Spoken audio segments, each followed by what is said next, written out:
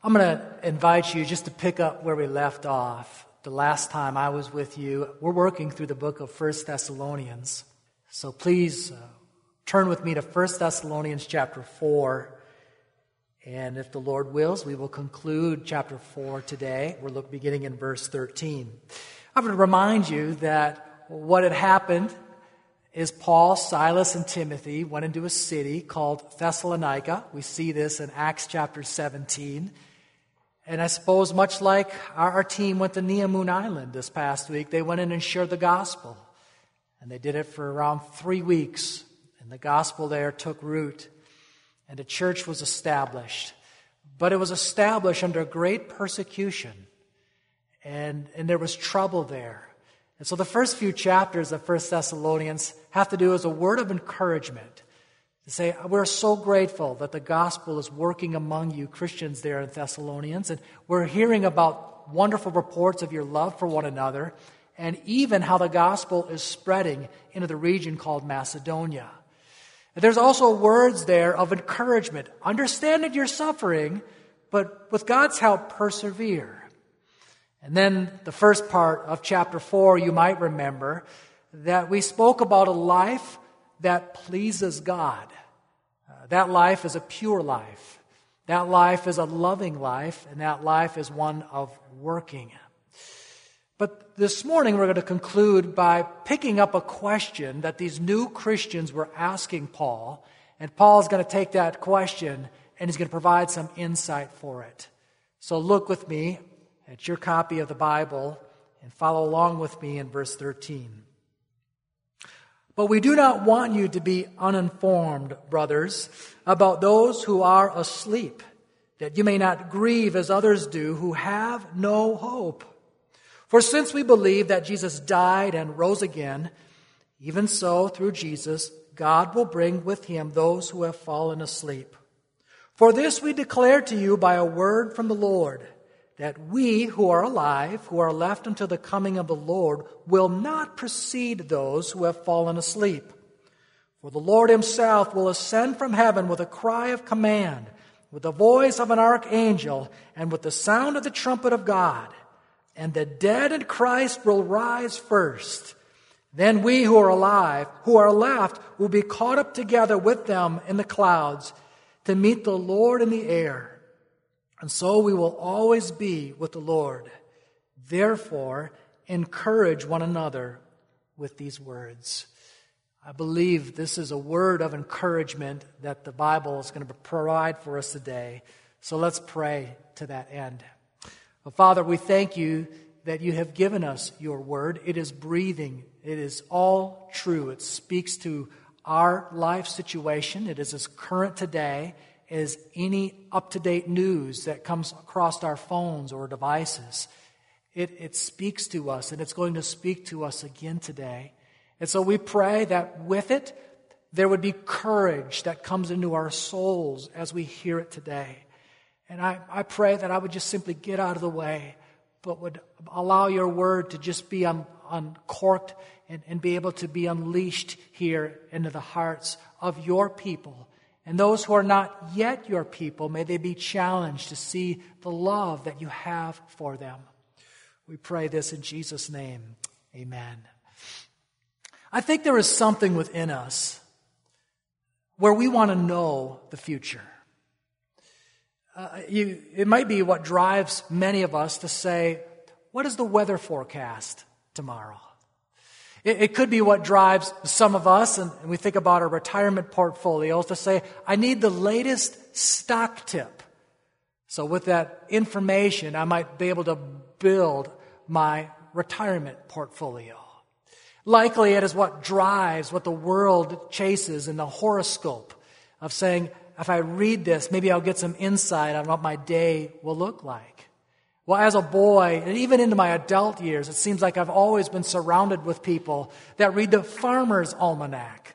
And they would say something like, well, the Farmer's Almanac predicts that it's going to be very harsh or very mild winter.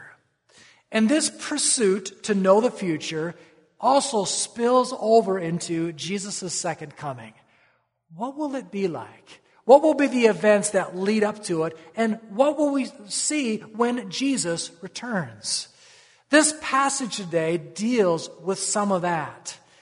But I would remind you, as we look at this passage carefully, that information is not just to satisfy your curiosity, but it actually offers a very pastoral tone. You see, the new Christians had some questions. In fact, if you have an outline, we put the outline today on the Bible app, and you can see it there.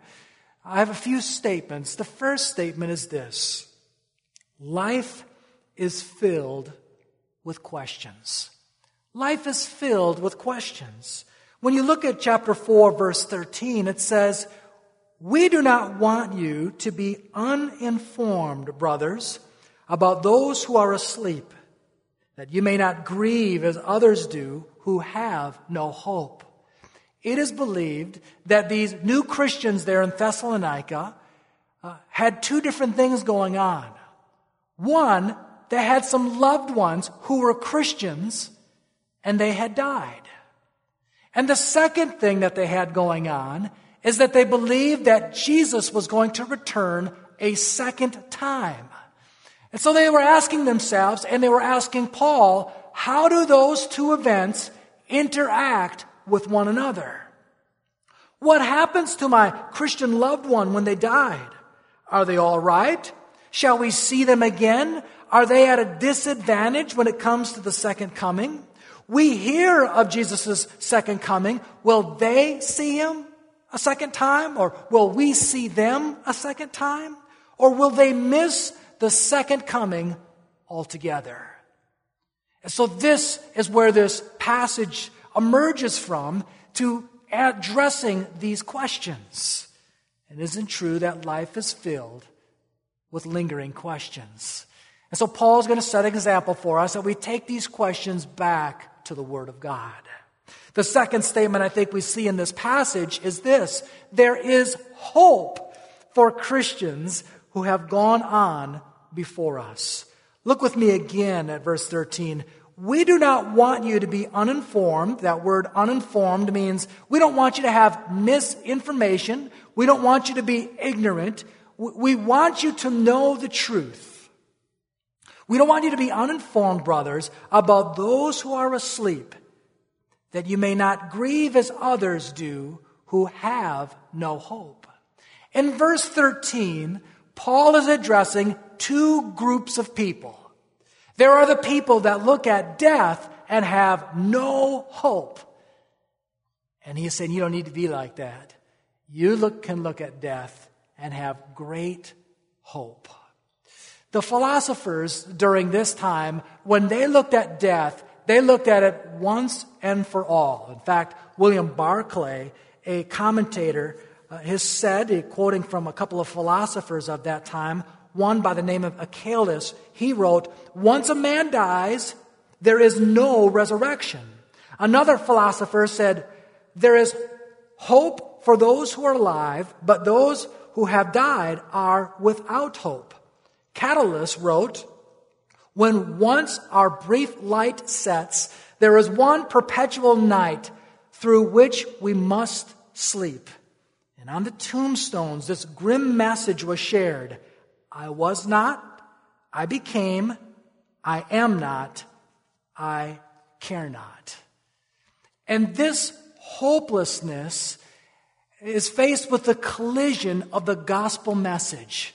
And Paul is sharing to these Christians back then in Thessalonica, and I have the privilege of proclaiming to you today that there is hope for those loved ones who are Christians that have gone before us, that we will one day see them again. And where does that hope come from? Well, if you look here, you'll see this magnificent word in verse 13, "Brothers, about those who are asleep." The word asleep there is used to refer to the people who have died. But Paul is using this word asleep very intentionally. It's a word that speaks of one who has won out for fruitful labor and now has been laid to rest. It's the same word that Jesus used in John chapter 11 Verses 11 through 13, when he spoke of Lazarus, that he had fallen asleep. Now, he had known that he had actually died, but that he would come back to life. And so when Paul is addressing Christians who have died, he is saying that they are asleep. He is referring to their bodies, because the Scriptures tells us that our souls go immediately to either heaven or hell. So let us be clear that this sleep here is not a false teaching called soul sleep. Many of us can quote that great passage from the King James Version, 2 Corinthians chapter 5, verse 8, that says that we are absent from the body and what? Present with the Lord. And we see this pattern throughout Jesus' teachings as well. Do you remember in Luke chapter 16 where he shared the story of Lazarus and the rich man? And let me just read a few of these verses in Luke 16. Verse 19, it says, "There was a rich man who was clothed in purple and fine linen, and who feasted sumptuously every day. And at his gate was laid a poor man named Lazarus, covered with sores, who desired to be fed with what fell from the rich man's table. Moreover, even the dogs came and licked his sores." Listen to this. "The poor man died and was carried by the angels to Abraham's side. The rich man also died and was buried, and in Hades, being in torment, he lifted up his eyes and saw Abraham far off and Lazarus at his side." This passage clearly teaches that when a person dies, their soul either goes to heaven or to hell. We could see something similar in Matthew chapter 17 as well, where a person may physically be dead, their body may fall asleep, but their soul moves on. This is that Mount of Transfiguration. I'll just read a few verses here in Matthew 17. "After 6 days, Jesus took with him Peter and James and John his brother and led them up a high mountain by themselves. And he was transfigured before them, and his face shone like the sun, and his clothes became white as light." And verse 3 says, "And behold, there appeared to him Moses and Elijah talking with him." Now, if you know your Bible history and your timeline a little bit, you know that Moses had lived around 1,400 or 1,500 years before that. And Elijah had lived around 900 years before that. You see, they have come back.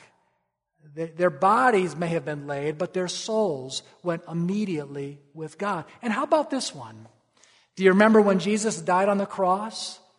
There were a few thieves on his right and left, and one of them mocked, but another one was repentant. And what did Jesus say to the repentant one? He said, "Truly I say to you, today you will be with me in paradise."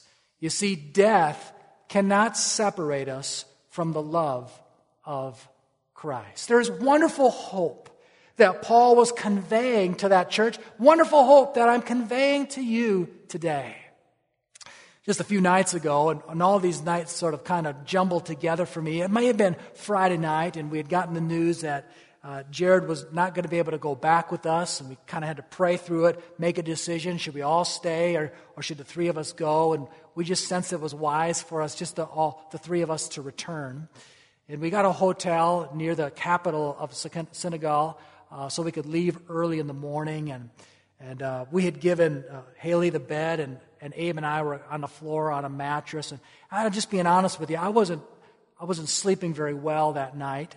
And oftentimes when that happens, I just see that as an invitation to pray. And I was just running through Scripture in my mind. And by God's grace, I just came across Psalm 23, and in particular, verse 4.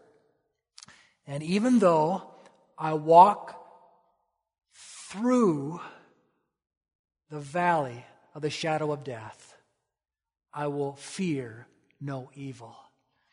And that phrase, "through," took on a whole new significance to me. As the Word of God, and David is writing that psalm, he is speaking about death around him, and he is saying that when you are in the right relationship with God, when you are saved, when you approach the valley of death, it's not that you just come across the border of that. By His grace and by His power, listen, you walk through the valley of the shadow of death. And while I was laying there and not really be able to fall asleep, I had a second problem, and that was I was just really excited to think of that wonderful truth that when it comes to death, we have this promise that we walk through it. What a marvelous promise for us to grasp. Now, a valid question for us is, where does this hope come from? Where is the spring from where this hope flows? And I think we see the answer to that in verses 14 and 15. Our hope is built on the gospel, established on the Word of God. That's a third statement here. Our hope is built on the gospel and established on the Word of God. Look with me there at verse 14 of Colossians. It says, "For since we believed that Jesus died and rose again." Since we believed that Jesus died. And if you're reading through this carefully, you know that when the Holy Spirit inspired this scripture, that there's a definite difference between the word dead there, or died, and the word sleep. For since we believe that Jesus died, He took on death so that Christians could experience sleep. Does that make sense? It was one Bible teacher by the name of T.E. Wilson that says, death has been changed to sleep by the work of Christ. It is an apt metaphor in which the whole concept of death is transformed. Christ made it in the name of death in the dialect of the church. Because Jesus took the sting from sin and death, Christians, we may look at death as just merely sleep. We will have our souls go immediately to our Savior. When He returns, we'll find out here in a moment that our bodies will be reunited. Our hope is built on this gospel, speaking of His death, but you'll also see the next part of verse 14, and He rose again. He not only faced death courageously, taking it upon Himself victoriously, but then you see there that He rose again. In 1 Corinthians chapter 15, verses 20 through 23, Jesus' resurrection is called the first fruits, leading to other resurrections. Now, growing up, sometimes I'd go down to my grandfather's farm there in the southern part of the state, and he would not only plant corn for the cows, but there was always times where he would plant sweet corn as well for the family. And don't you know, it was a magnificent day when the first fruits of that sweet corn were pulled and the family was served. What was so significant about that? Well, of course, the corn was really good, but it was a sign of things to come. And when Jesus was raised from life, He was the first fruits of resurrection and the hope that our faith is built on. Now, where do we hear about Jesus' death and His resurrection and that being our hope? Look with me at the next part of verses 14 and into 15. Even so, through Jesus, God will bring with Him those who have fallen asleep, that's those who have died. For this we declare to you by a word from the Lord. You see that? This is not a teaching that springs out of Paul's opinion, but it comes from God Himself. Now, I think there is some significance that it doesn't say the word from the Lord. It says a word from the Lord. The word from the Lord, I think we would say, well, He must have traced this back to the Old Testament and He's just pulling from that. But He uses the word, a word from the Lord. I take that to mean that God has given him some special insight to Jesus' second coming, and He's about ready to dispense of it here in the following verses. Our hope is built on the gospel, established on the Word of God. And with these lingering questions that come in our life, it is wise for us always to take them back to the Word.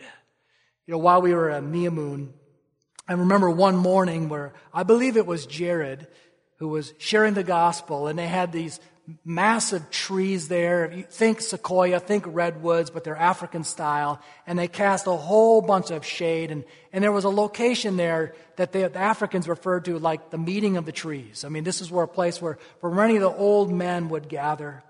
And there Jared was just unpacking the gospel for these men. And as they were doing it, they were listening and they were weighing, what would it look like if I followed Jesus? What would that mean for my ancestors? I would have to be saying that they were all wrong. And I can remember one of these men, one of these thinking Africans there, he said to them, you know, what we really need is we need the Word of God. He said that to us. He said to us, listen, you guys are sharing this message, but you're going to leave here in a little bit and we're going to forget what you have to say.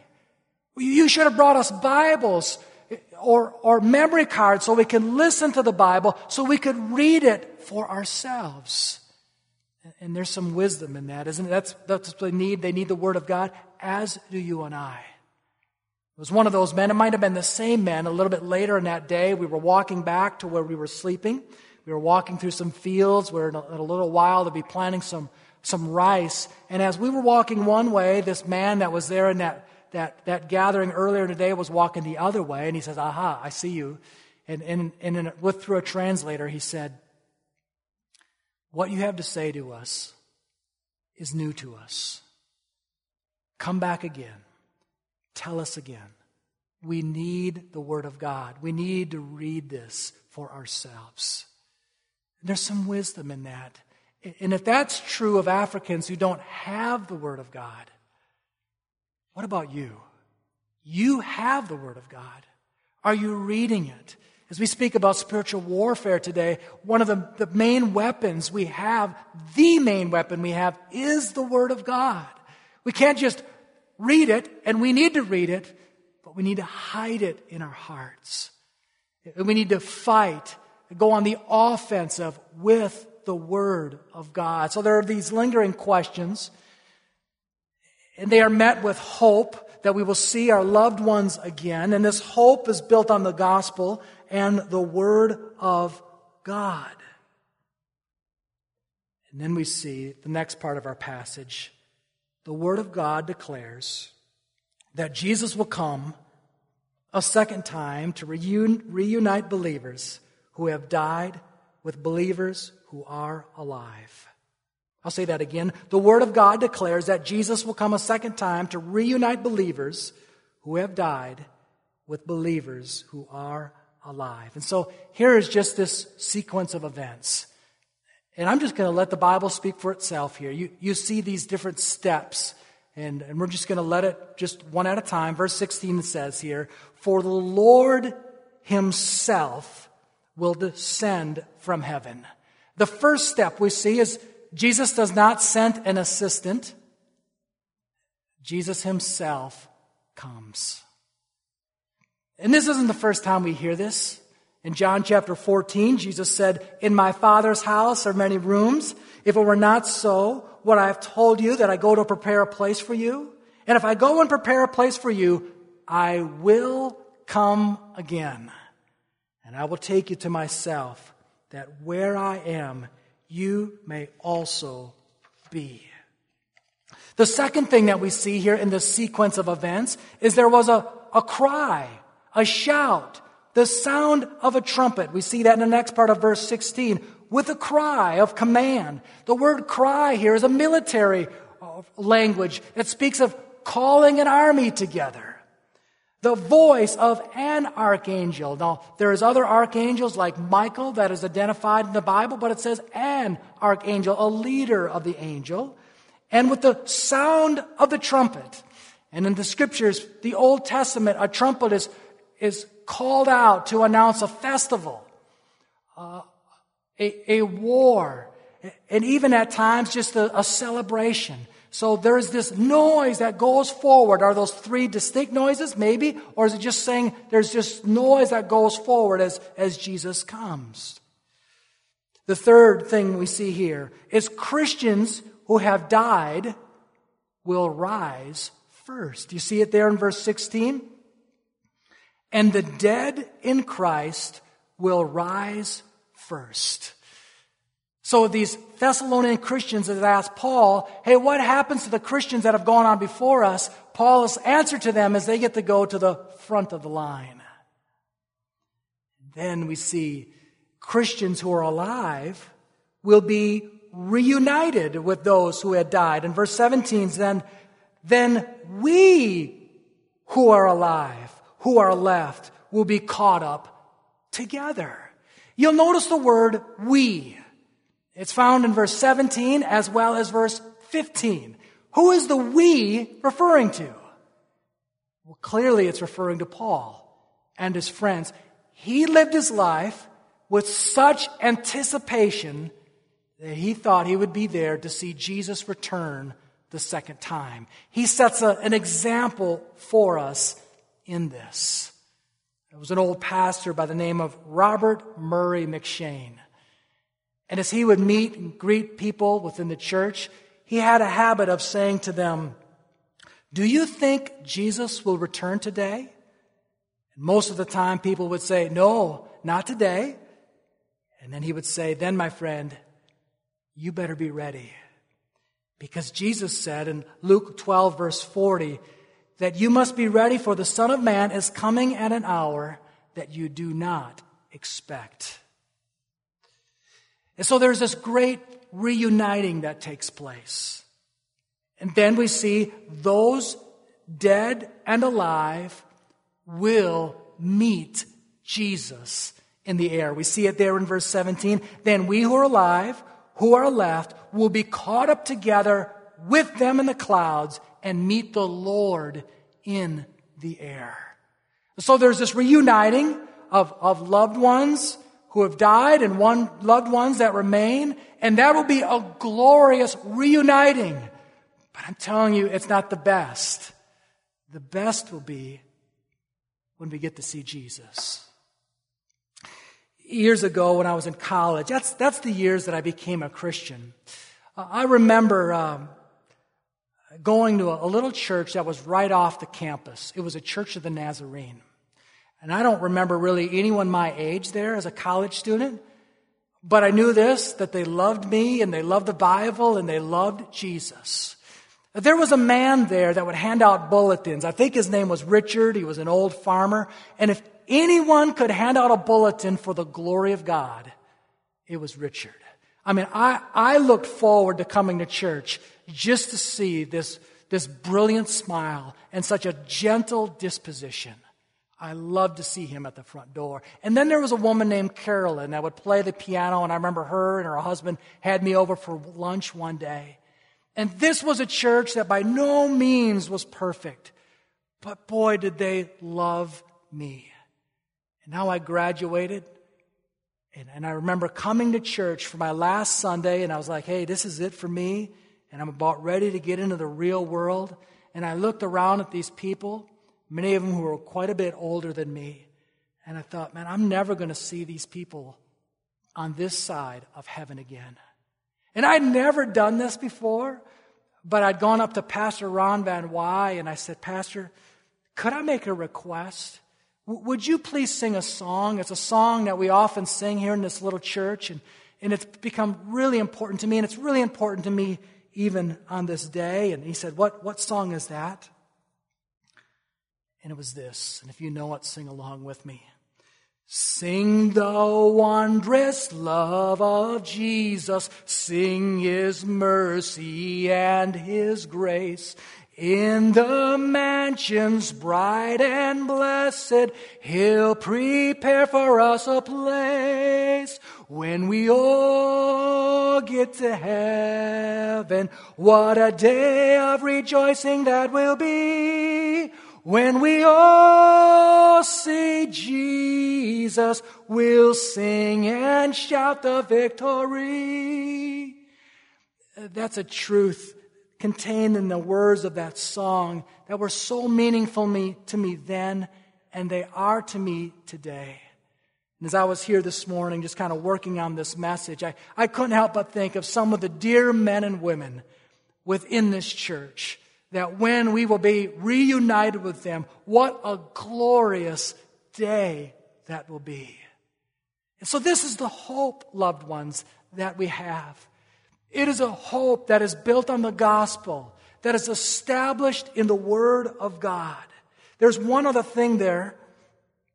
It's found there in verse 17, and that is, we will remain with the Lord always. You see it there? Then we who are alive, who are left, will be caught up together with them in the clouds to meet the Lord in the air, and so we will always be with the Lord. You know, the older I get, and the more I walk with Jesus, the less I see this book as a book of rules and guidelines and commands of things that I have to do.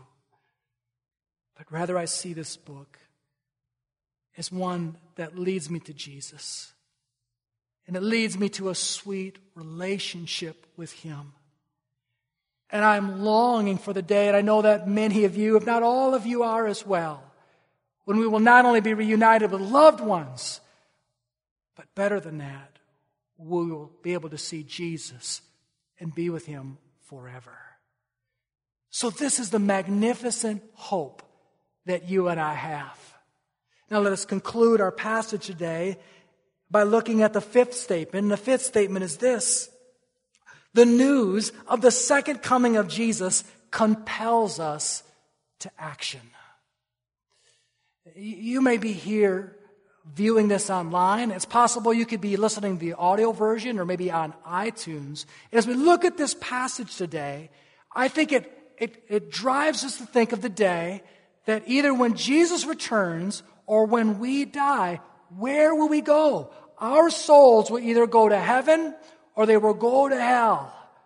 One of the commentaries I came across over the last week or so had this little poem that is in a British cemetery near the Windsor Castle. It says this: "Pause, my friend, as you walk by. As you are, so once was I. As I am now, so will you be. Prepare, my friend, to follow me." It is said that a person, maybe a man or a woman, etched out a few other lines below that read this: "To follow you is not my intent until I know which way you went." I'm just pleading with you, listen to me. You will either go to heaven or to hell. And a passage like this just makes that clear to you. Where will it be? Here we got the news that Jared wouldn't be coming back with us. I just had this prayer.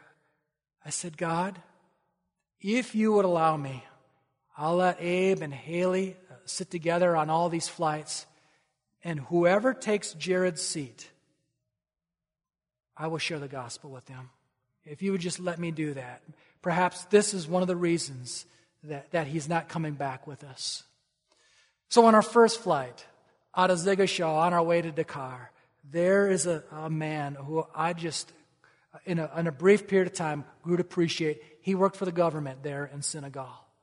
And in our conversation, just very naturally moved from here and there. He was in that area because his mom was sick and she had diabetes. And I'm like, I know some people who have diabetes. And have you ever had conversations like that where just pieces just start falling together? And he was a part of a church that believed that because you were baptized as a baby and because you were a good person, you'd be right with God. And so as we're flying over the Senegal countryside, I just began to ask him questions. I said, how is it that you would get right with God? I was baptized. Okay. Oh, so because you were baptized, you believe you'd be right with God. No. I believe this is a matter of the heart.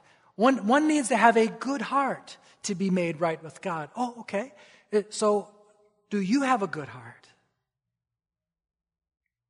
Yeah, I believe I do. And I said, would it be okay if if I just kind of took you through some of the passages in the Old Testament. You've heard of the Ten Commandments, right? Yeah. Let's see how good your heart is.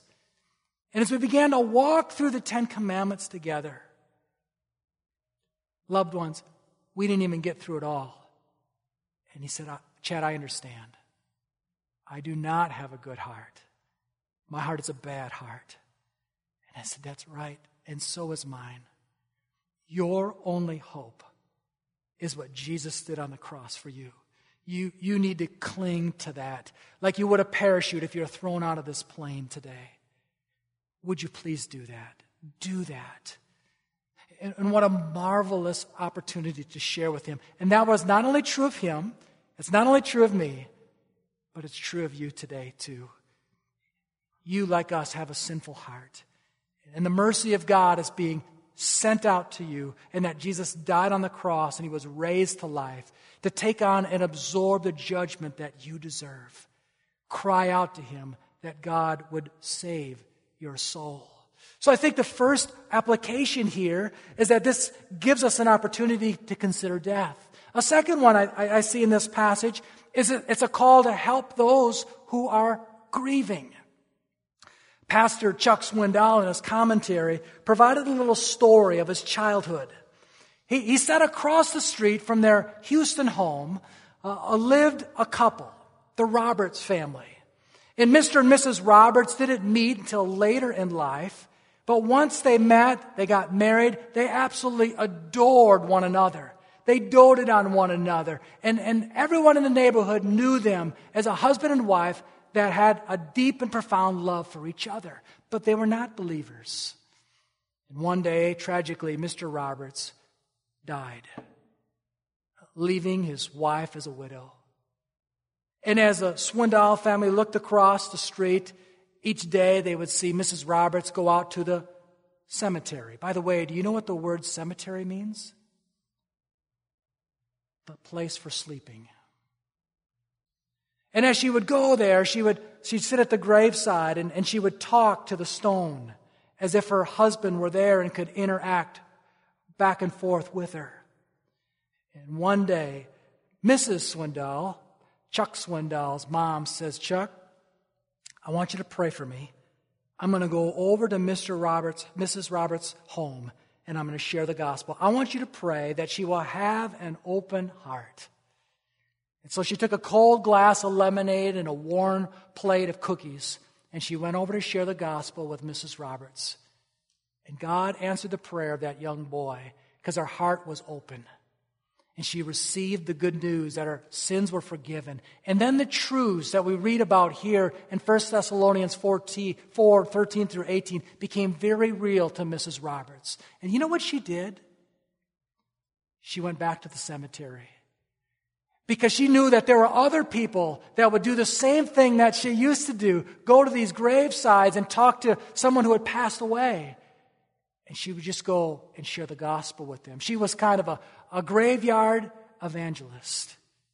And God used her. Here's a wonderful passage for us to be able to share the truth with those who are grieving. In fact, I love to hand out a little book to people within our church to kind of hold these truths and encourage them.